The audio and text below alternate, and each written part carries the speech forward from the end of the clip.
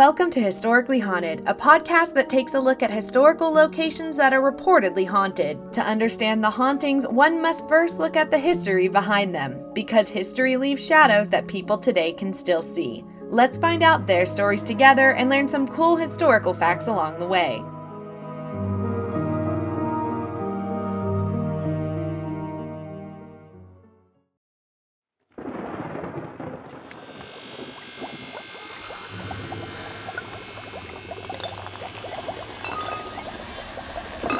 Happy Halloween!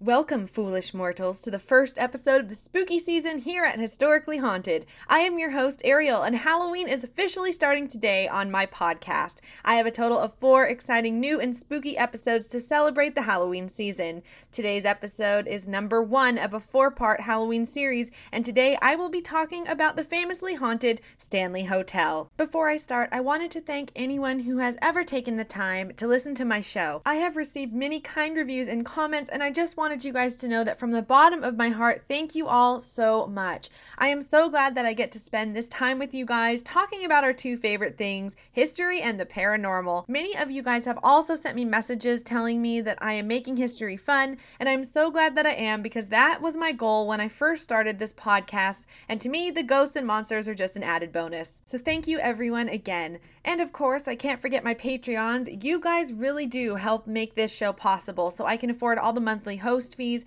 as well as helping me upgrade to new equipment and paying for the rights to music and sound effects. I am working on bonus episodes for the Halloween season right now on my Patreon page, and I have some new Patreons to thank right now. They are Jan, Hillary, Carrie, and Irene. Thank you guys so much for signing up and for all of my Patreon support. If anyone is interested in becoming a Patreon, you can check out my link to my page down below. For just $1 a month, you can get access to bonus episodes that I make when I have extra time, photos of historical places that I talk about on my main episodes, and you will get a thank you card and logo sticker in the mail. To my new Patreons, I will be sending those out the last week of September, because I also am sending out my annual Happy Halloween cards that I love handing out during the Halloween time. A free way to help support the show is to leave me a review on the Apple Podcast app. Reviews help others find the show when they are looking to find a new paranormal podcast to try. Alright, that's all the housekeeping I had for this episode. I am so excited to start this Halloween series, so let's get this episode started with, of course, our Monsters Moment. For centuries, people have told stories of having run-ins with strange beasts in forests, monsters in the sea, and having encounters from beyond the stars. I call these Monsters Moments, and I invite you to listen to this week's Monstrous Encounter.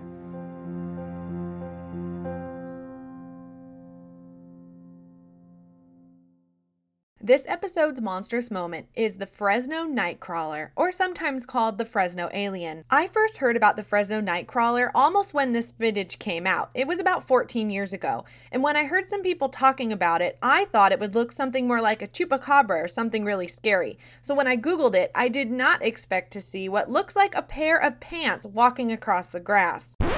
Yes, I said pants, because that is exactly what they look like, a pair of white pants walking across the grass. The Fresno Nightcrawler is a strange cryptid alien entity. No one really knows exactly what it is, but it is considered one of those strange paranormal instances that just happen. In 2007, a man who wanted to remain anonymous, but most articles I found call him Jose, was living in Fresno, California. He put up a security camera to find out why his dogs had been barking in the middle of the night.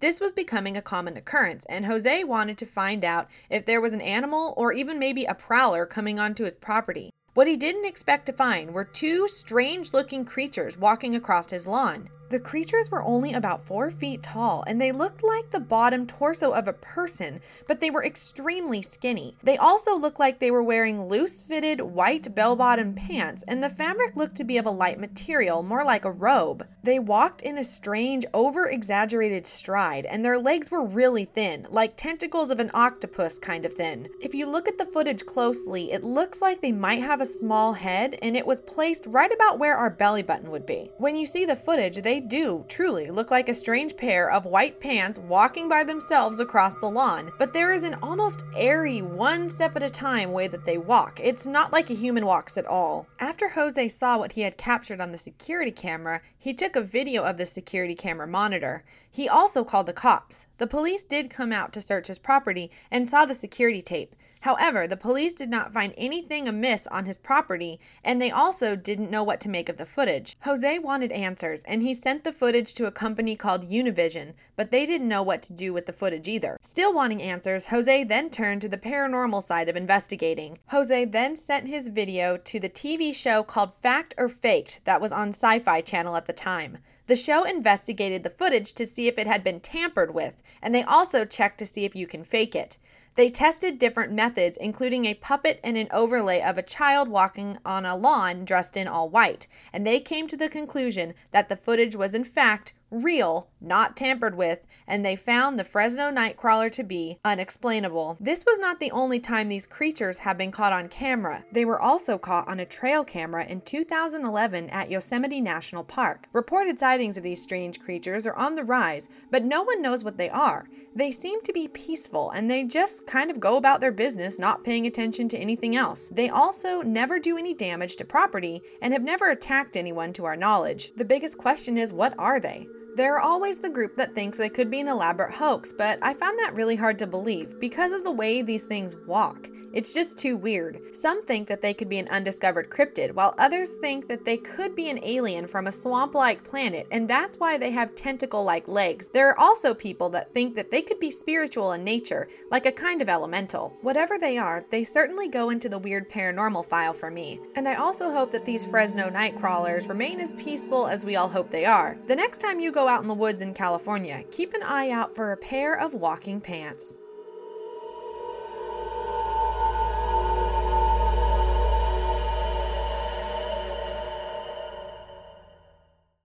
The elegant and historic Stanley Hotel opened its doors in 1909 in Estes Park, Colorado. Behind the hotel, you can see the majestic mountain range that connects to Rocky Mountain National Park. One of the notable things about this hotel is its inspiration for Stephen King's novel, The Shining. But the hotel had been famous for its ghosts long before King ever came to stay the night. Let's discuss the history of the Stanley, and then I will break down its many ghostly residents.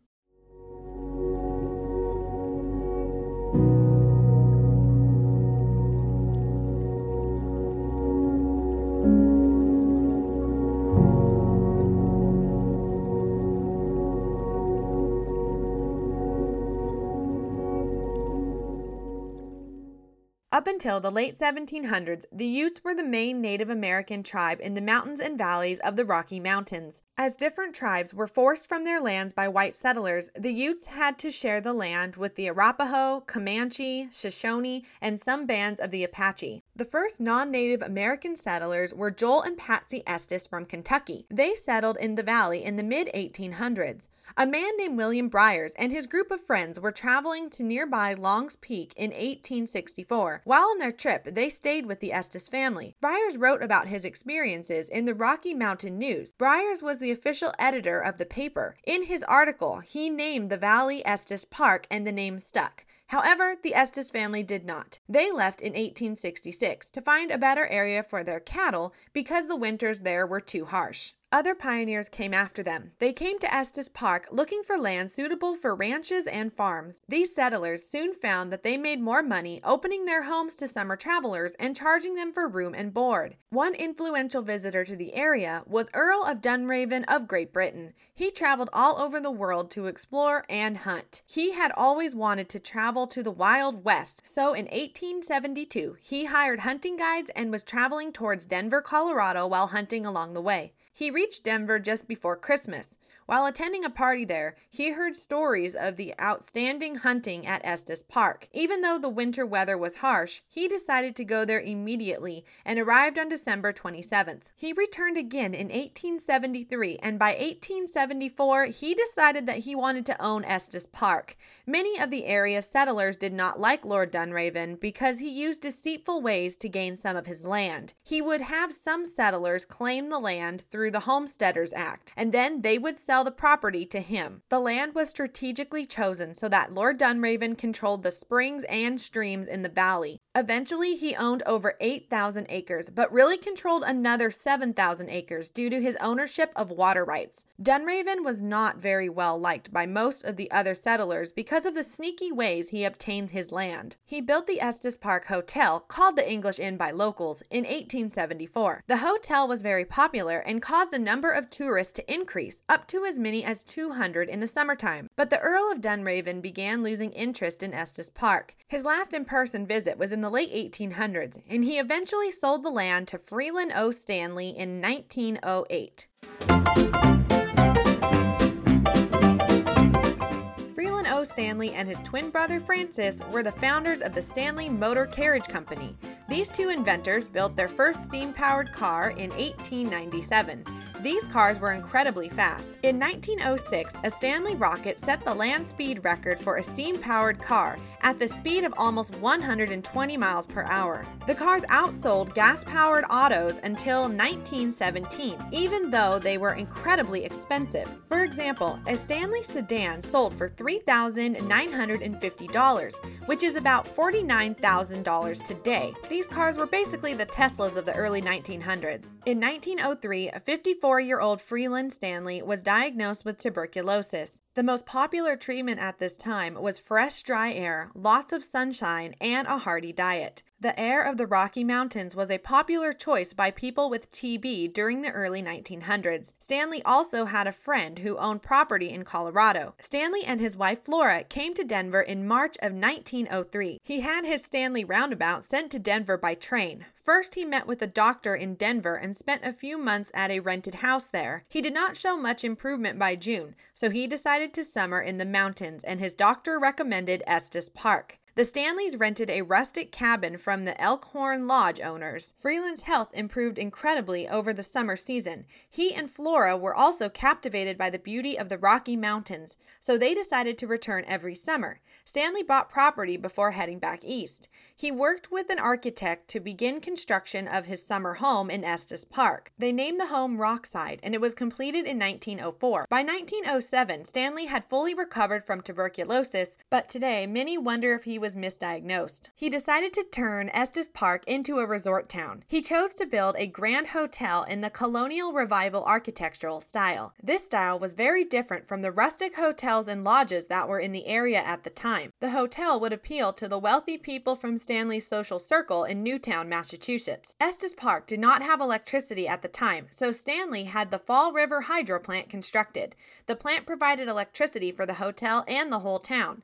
The original hotel had 48 guest rooms, with a bathroom for every 2 rooms. There was a hydraulic elevator, electric lights, telephones, and a complete electric kitchen. There was a music room that could be used to write letters in the daytime and then be used to enjoy chamber music at night. There was also a smoking room and a connected billiards room. Stanley himself did not smoke, but he knew this was a common evening activity for many men. Stanley did, however, enjoy playing billiards. A concert hall was built near the hotel with a Steinway piano as a gift to his wife. Both the music room and concert hall are similar to the Boston Symphony Hall. The stage even has a trapdoor for theatrical performances. A 2-lane bowling alley was located on the lower level. In 1910, the Stanley Manor opened on the property. It was a smaller bed and breakfast to be used as a winter resort when the main building was closed down. However, Estes never really attracted many visitors during the winter. Today, the manor is called the Lodge. Stanley designed a 12-seat steamer car to carry people back and forth between the train depot in the foothill town of Lyons, Colorado, and his hotel. It was called the Mountain Wagon. Guests staying at the Stanley Hotel had many activities to choose from. They could golf, bowl, go horseback riding, and take rides in the Stanley steamer cars. Even though there was electricity provided to the hotel, an auxiliary gas lighting system was installed in June 1911. This was to be used as backup in case the electricity system failed. The pipes were filled with gas on June 24th, and then the next day there was an explosion. Gas from a leaky pipe collected in the space between the ceiling of the dining room and the floor of the second story. The electric generator either wasn't operating efficiently or it was knocked out by a storm, so it was decided to use the gas lights that day. A hotel maid was on the second floor lighting the lights in the hotel rooms. When she entered room 217 above the dining room, she struck a match to light the gas lights and the trapped gas exploded.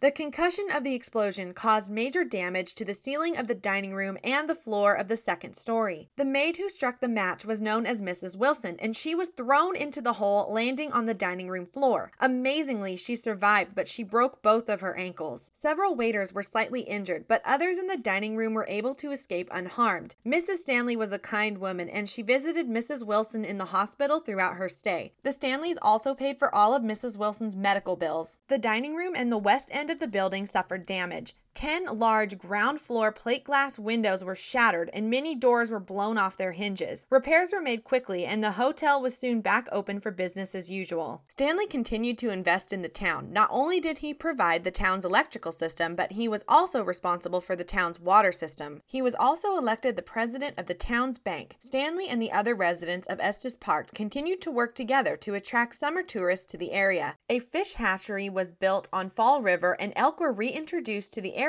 after they had been nearly hunted to extinction. New roads and hiking trails were built and improved. Theodore Roosevelt and naturalist John Muir had been advocating for the appreciation and preservation of nature since the beginning of the late 1800s. Yellowstone was the United States' first national park. President Ulysses S. Grant signed the Yellowstone National Park Protection Act into law on March 1, 1872. By 1900, there was a growing movement in the U.S. for conserving and preserving nature. There were 7 national parks by 1910. One of the residents of Estes Park was naturalist and hotel owner Enos A. Mills. Mills was a good friend of John Muir, who he had met on a trip to California.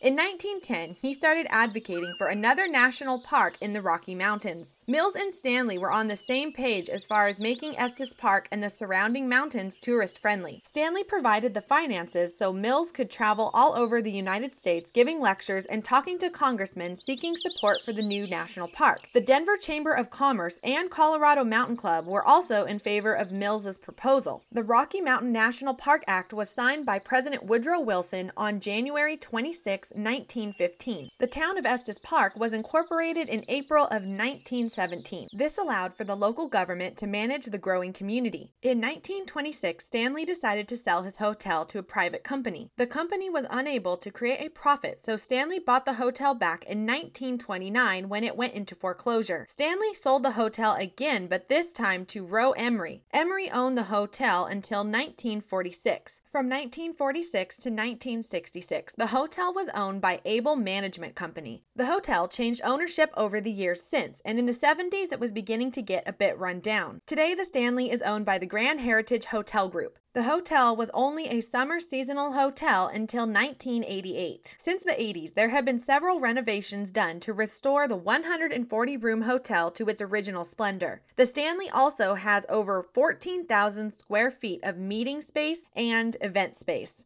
The Stanley has classic historic rooms. The Lodge is a boutique hotel. New additions include the Aspire, which provides apartment-style lodges for extended stays. They also built condominiums called the Residence. While today this hotel has modern amenities and is in a great location for those wanting to visit Rocky Mountain National Park, the number one reason people stay at the Stanley is for its paranormal activity. There are many stories of paranormal activity at the Stanley Hotel, but probably the most well-known is the experience of Stephen King. He and his wife stayed at the Stanley in 1974 at the end of tourist season. His experiences at the hotel inspired him to write the novel The Shining, which was published 3 years later. The Stanley Hotel experienced an increase in the numbers of visitors following the popularity of the novel. Most guests were hoping for their own paranormal experiences. Paranormal activity has been experienced at the Stanley even before King's 1977 visit. The movie version of The Shining starring Jack Nicholson came out in 1980. However, the exterior shots of the movie version of the hotel are not from the Stanley. Instead, they are from the Timberline Lodge near Mount Hood in Oregon. The lodge is a very different architectural style, but many people still think that The Shining was actually filmed at the Stanley Hotel. The famous hedge maze scene was filmed in England on a soundstage. Many guests were disappointed when they discovered that the Stanley Hotel did not actually actually have a hedge maze. In 2015, owner John W. Cullen chose to add a maze to the property to celebrate 20 years of his ownership. One movie that actually used the Stanley Hotel was the movie Dumb and Dumber. The movie Dumb and Dumber came out in 1994, and it stars Jim Carrey and Jeff Daniels. The Danbury Hotel in the movie is actually the Stanley Hotel. In 1997, the Shining TV miniseries was filmed at the Stanley as well. The hotel embraces its history and its connection to the paranormal.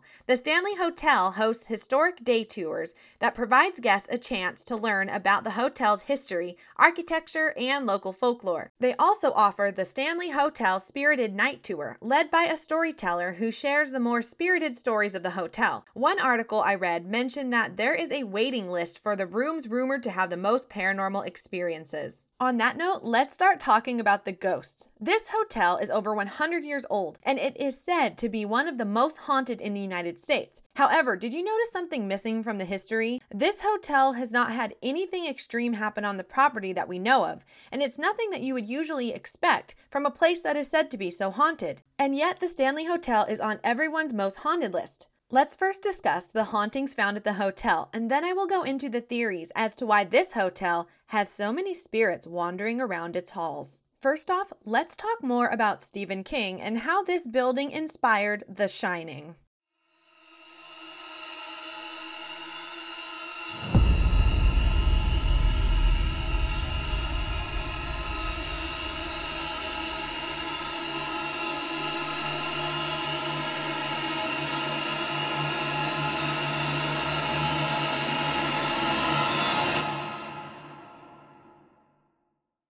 King's bestseller, The Shining, and the movie that followed in the 80s is what made this hotel famous. But even before the book, this hotel had a ghostly reputation. When Stephen King and his wife Tabitha were touring Estes Park, Stephen was struggling with his newest book called Dark Shine. He decided to look for inspiration in a secluded spot. So while he and his wife were traveling around the area, they decided to go to a hotel that they had heard was haunted, the Stanley Hotel. When they arrived at the hotel, they did not know that the hotel was closing for the season the very next day. They decided to just stay one night, and they were given the best suite available at the hotel, room 217. He and his wife were the only guests in the hotel that night, and they ate dinner alone in a large empty dining hall.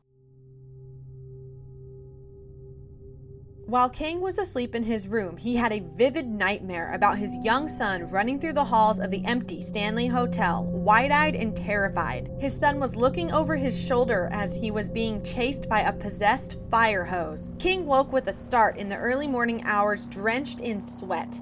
He looked around the room for his son until he remembered that he was safe at home with a babysitter. He then got up, lit a cigarette, and sat in a chair near the window overlooking the mountain range. By the time he had finished his cigarette, he had the bones for a new book that he went on to call The Shining. Now, there are some reports that King had a vision of a dead woman lying in a bathtub, and that's what sparked the idea for the book. I also saw a report that he saw ghosts having a party inside of one of the empty ballrooms, but I couldn't find any proof that those were actually true. The only one that we know 100% is true is the strange dream he had while he was in room 217. However, there are plenty of other reports from guests that this hotel is extremely haunted. Some say there is an energy about the place that you can feel upon entering the building. Many ghost investigators have called this hotel the Disneyland for ghosts. All kinds of strange stories have come out of this hotel. So let's begin our ghost tour in the very room where King had his nightmare.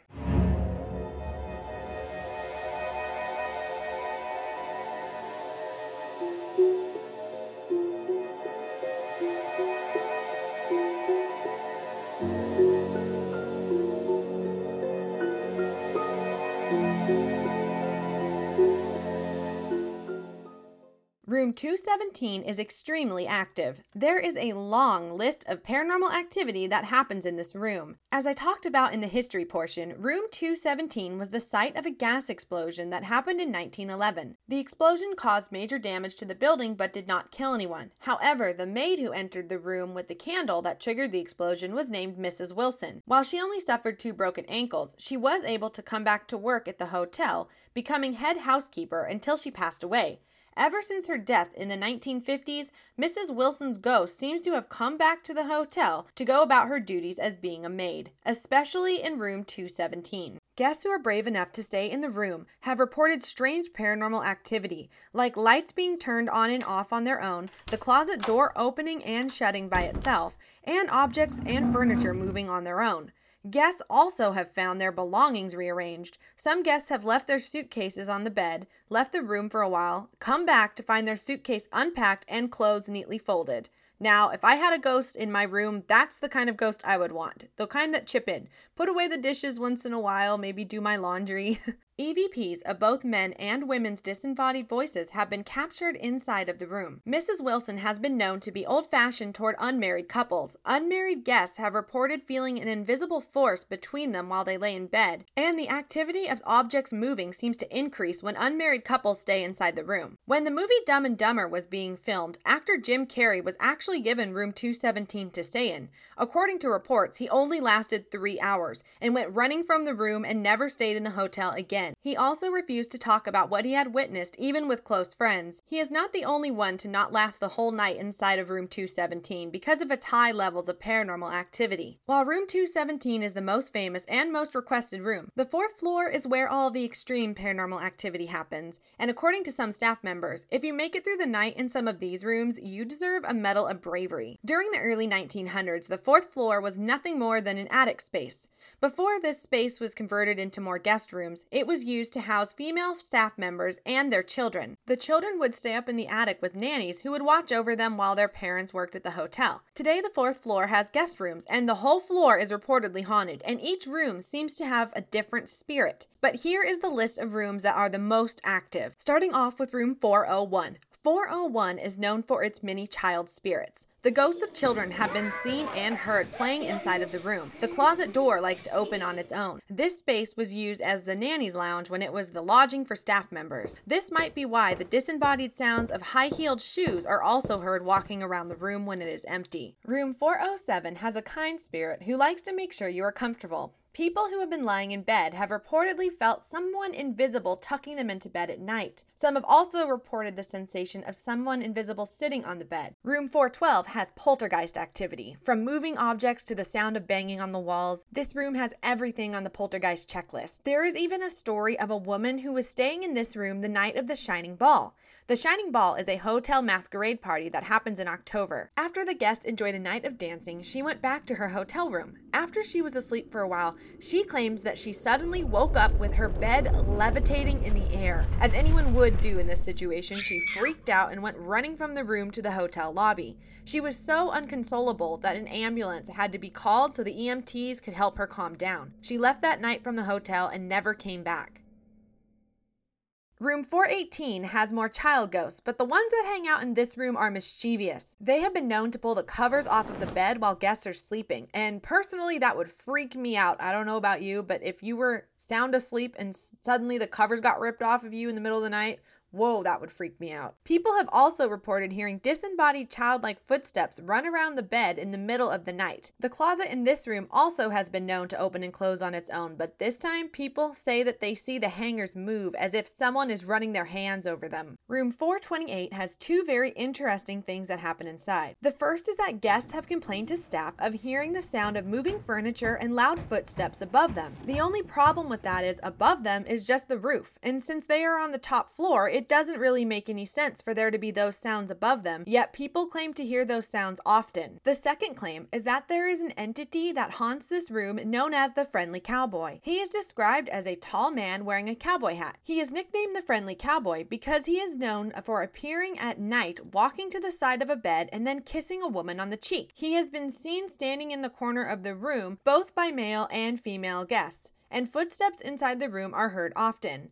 No one knows who this man is because, like I said earlier, there has not been many deaths on this property, and I found nothing that really matches this man's description. A common paranormal claim is the sound of children playing in the hallways at night. This happens on all floors, but it's mostly known to happen on the 4th floor. The front desk of the hotel has been known to get phone calls from guests complaining of children keeping them awake. These calls happen often, and whenever the hotel staff go to check, the hallway is always empty. Guests have also been known to poke their heads out of the door to check what the noise is, to find a completely empty and quiet hallway. This just adds to the mountain load of weird paranormal activity that has happened at this hotel.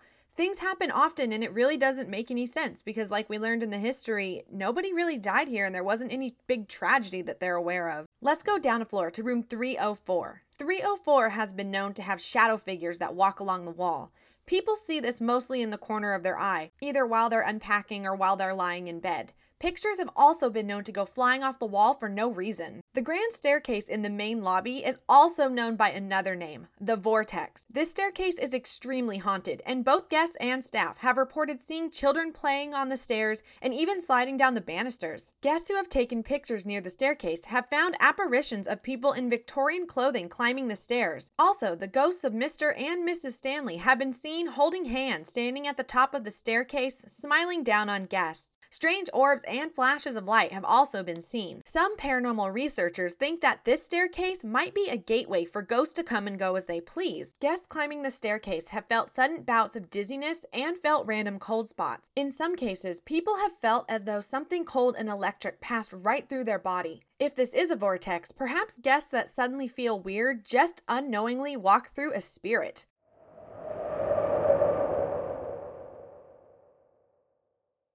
The ghost of Mr. Stanley has been seen with and without his wife. When he is not seen with Flora, he likes to walk around the hotel. He has been seen sitting in the lobby reading a newspaper. Many mistake him for a real guest until he disappears. Mr. Stanley also likes to be a helpful ghost. He has been known to help young children find their way back to the main lobby or their parents if they become lost. Inside the billiards room, there is an interesting entity known as the Torso Man. It's exactly how it sounds, just the top half of a man's body that tries to manifest inside of the room. This has been seen both with the naked eye and captured in photographs. The sound of disembodied footsteps and glasses at the bar area have been known to move on their own. Up next is the concert hall. In the concert hall, there are a few different ghosts who like to hang out in this space, but the one who has the most right to be there is Flora Stanley. Flora has been seen sitting at her grand piano, and guests and staff have said to hear the piano playing by itself when the room is empty. Whenever Flora's ghost is present, most people say they smell the scent of roses because that was Flora's favorite perfume. The concert hall is also known to be haunted by a ghost named Paul. Paul was a maintenance man for the Stanley Hotel, and he was a jack-of-all-trades kind of guy. He would also act as the hotel's security and sweep the buildings to make sure the 11 p.m. curfew was met. After he passed away, it is believed that Paul came back to the hotel because he apparently didn't want to leave his old job. Now Paul still goes on about his duties, and he has been known to tell people to get out when he feels like guests are someplace they shouldn't be. The main place his ghost likes to hang out is in the concert hall. There have been many EVPs of Paul saying "get out" and "hey" as if he's trying to get their attention. He's not a mean spirit though, he's just following through with his old job in the afterlife. Now I got some of this next information from a podcast called Astonishing Legends. The episode is titled The Stanley Hotel with Connor J. Randall. I also wanted to source another podcast called Graveyard Tales. I listened to their episode, which is episode 39, titled The Stanley Hotel. Both of those podcasts are great and they have a way bigger following than I do, and I just wanted to give them a shout out and give them credit because I took a lot of notes on this hotel from different online sources that you can find all down below, but I also listened to these podcasts on top of all the other information I got. So all of my sources are linked down below, and I also have links to both of these podcasts' main websites if you want to check them out. With that being said, let's talk about Lucy. Lucy is another entity that has been known to hang out inside the concert hall. Lucy has a strange backstory. So supposedly there was a young woman named Lucy that was a runaway, and she was squatting inside the concert hall during the 1970s. At this time, the hotel was going through some financial trouble, and it was in a little bit of disrepair. The story says that one day Lucy was discovered and was kicked out of the building during the winter time. She was found frozen to death a few days later in town on a park bench. Now her ghost has been seen inside the concert hall. When her presence is felt, it is a pleasant and kind feeling. She also likes to hum and sing, and her voice has been captured on EVPs. The story of Lucy has been told ever since the 1970s, and Connor wanted to know more about her. Connor was the guest on the Astonishing Legends podcast episode that I listened to. Connor worked at the Stanley for many years. He first started at age 17 at the concierge desk. He later became the hotel staff resident paranormal investigator, and he helped make the tours to what they are today. And he has worked 1,000 nights doing paranormal investigating and leading tours. You might also know Connor from the Hellier series on Amazon Prime, and he helped create the ghost hunting technique using multiple devices that is called the Estes method. The Estes part of the name is because his paranormal team created this at the Stanley Hotel in Estes Park. Connor had been told about Lucy's spirit since he started working at the front desk when he was only 17. Since then, he had experienced many interactions with Lucy during paranormal investigations. Eventually, he decided to find out more information about Lucy, so he went to look up her records and could not find anything about it. There were no death records of a girl named Lucy that fit the description, and there were also no articles in the paper that talked about a girl who died of hypothermia in the town. After this, Connor stopped talking about Lucy so much on the tours because he didn't want to give out false information. Strangely enough, as people stopped talking about Lucy, her ghost seemed to vanish. Now she is almost never seen or heard from during EVP sessions, when before she was very vocal and a dominant ghost in the space. Connor does not know why this happened, but it was almost like as her story faded away, so too did Lucy's ghost. And for me, that makes me sit here and think, well, then what was he talking to? Because that's really creepy. And I will talk more about that in the theory section. Underneath the complex is an old tunnel and cave system. These caves were used back in the day for workers to transport goods and other items to various buildings without being seen by day guests. This was also helpful in case of a snowstorm. The tunnels are no longer in use, but down in the basement there are some interesting claims. Some people who have been down to the basement say they smell baking bread, yet no one knows why this would be the case. A gray cat with bright green glowing eyes has also been seen wandering through the tunnels and the basement, only to disappear when people get a good look at it. We also have a ghost named Eddie who likes to hide in the basement. Staff members of the hotel have no idea where Eddie came from because he just randomly showed up one day in 2013. When Eddie entered a room, people would notice right away because of his smell. Ghost investigators and guests on tours would start to complain of a bad BO smell that would fill the basement. This smell earned Eddie's nickname, the Smelly Man. Once the smell arrived, tour guides knew something was about to happen. Eddie has been known to turn on flashlights by themselves, cause electronics to malfunction, and move objects. The staff at the Stanley have no idea where Eddie came from or why he randomly showed up, but they do feel like he could have been a hitchhiking ghost that came with a guest and loved the energy of the hotel so much that he decided to stick around. Eddie might have become embarrassed about his smell and people talking about his smell because it has changed. Now he smells like fresh dryer sheets. So do ghosts wash their clothes? Many EVPs of him saying his name as either Ed, Eddie, or Edward have been recorded. He also started to scare guests by saying disturbing things into recorders like murder, stab, and choke.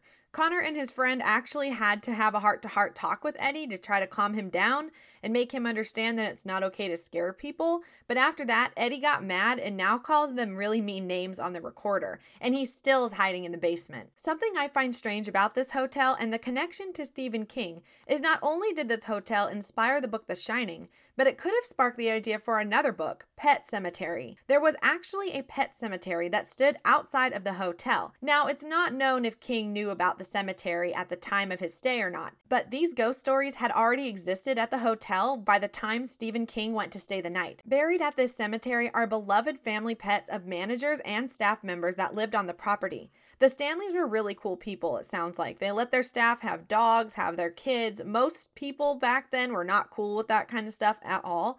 And it sounds like the Stanleys were like really chill and like forward thinking people. There were a few pets buried there, but the most famous were Cassie, a golden retriever, and Comanche, a big fluffy white cat. Their ghosts have been seen and heard throughout the property. Sadly, this cemetery was removed a few years ago to make room for a new wedding pavilion, and there were a lot of people who were really upset that this happened, including some pet psychics. And in case you didn't know being a pet psychic was a thing, it definitely is. Back to what I said about King. It is weird that he had such a vivid dream inside this hotel, and he is not the only one to have had a strange and intense experience within the hotel. While these experiences did not give everyone the idea to write a book, it still brings up a really good question. What is going on this property? Many people have theories as to why this hotel is so haunted.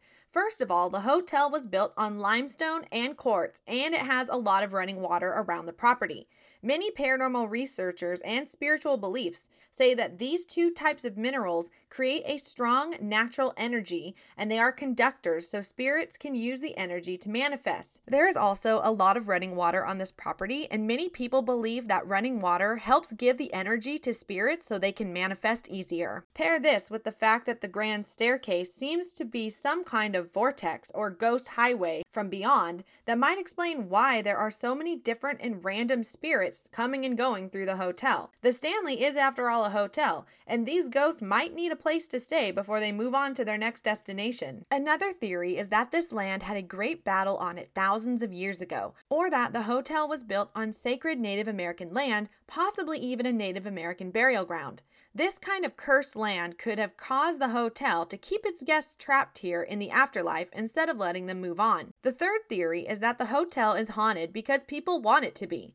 There is a theory that if you have enough people believing in something, you can actually manifest that belief into reality. For instance, if thousands of people talk about the ghosts at the Stanley, thousands others go to the Stanley expecting to have paranormal experience, it is believed that all of that kind of energy combined creates the hauntings inside the hotel. This is sometimes referred to as a tulpa, and a tulpa is actually my next bonus episode that I'm going to make for my Patreons, and I'm going to take a deep look into what a tulpa is. But to give you an idea of what a tulpa is, take the ghost of Lucy, for example. Lucy did not exist, yet there was a ghost story that everybody thought to be true. They gave her a backstory, and eventually a ghost started interacting intelligently, saying her name was Lucy. After the truth was learned and everyone stopped talking about her, the ghost of Lucy faded away. This is why some people believe that so many people want the hotel to be haunted that they are unknowingly creating their own ghostly presence inside the hotel. The last idea as to why the Stanley is so haunted is a mashup of the first and third theories. The hotel and the land it's on creates the perfect energy for ghosts to come and go through a vortex. When ghosts show up at the hotel, they notice that this is the perfect place to stay and do some hauntings. Think about it. It's called the Disneyland for ghosts because everyone who comes to the hotel wants to have a paranormal experience. They have costume parties, black tie balls, scary movie nights, a waiting list a mile long for the most haunted rooms. This is a great place for ghosts who enjoy haunting the living and getting their stories told. Some of these ghosts might have been hitchhikers like Eddie. They might have come with a guest and then decided to stay because the hotel has a great energy. They might even be visiting other ghost friends and family members at this hotel, like the movie Coco. Has anyone seen that movie? If you have seen that movie, you know the Magnolia Bridge that they cross over from the land of the dead to the land of the living? That's kind of how I view this grand staircase, if it's all to be believed. This could all be speculation, but this is how I think. I think the staircase could be a bridge like a vortex of sorts that lets ghosts come and go. So when people see Mr. and Mrs. Stanley's ghost standing at the top of the stairs greeting guests, they might not be greeting the living. Maybe they have kept their hotel open in the afterlife, because after all, who says the party has to stop once you're dead? Since I have never been to the Stanley Hotel, I don't know if any of this is true, but I sure had fun covering this. So now my question for you is, what do you think? Is the Stanley Hotel as haunted as they say, or is it all just made up for tourism? Regardless, I think the Stanley Hotel is a really cool historical building, and I would definitely love to stay there, and yeah, just like everyone else, I would love to have a paranormal experience.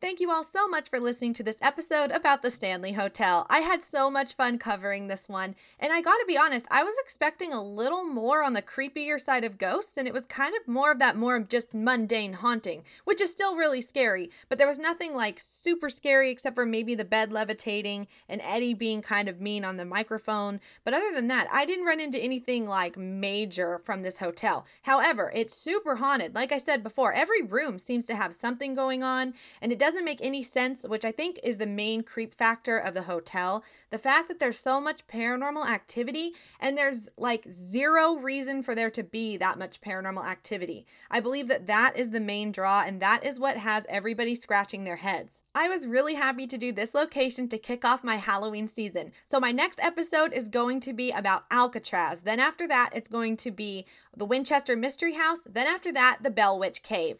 Yes, I'm doing 2 episodes that are kind of close together in range. Like the Alcatraz is still in San Francisco, and then the Winchester Mystery House is right outside of San Francisco. But I still really did want to cover those because they are notoriously haunted. They have weirdness to them, and I thought they just fit Halloween so well. And of course, the infamous Bell Witch Cave episode will be our last and final episode for the Halloween series, and I will be dropping that hopefully the day before Halloween.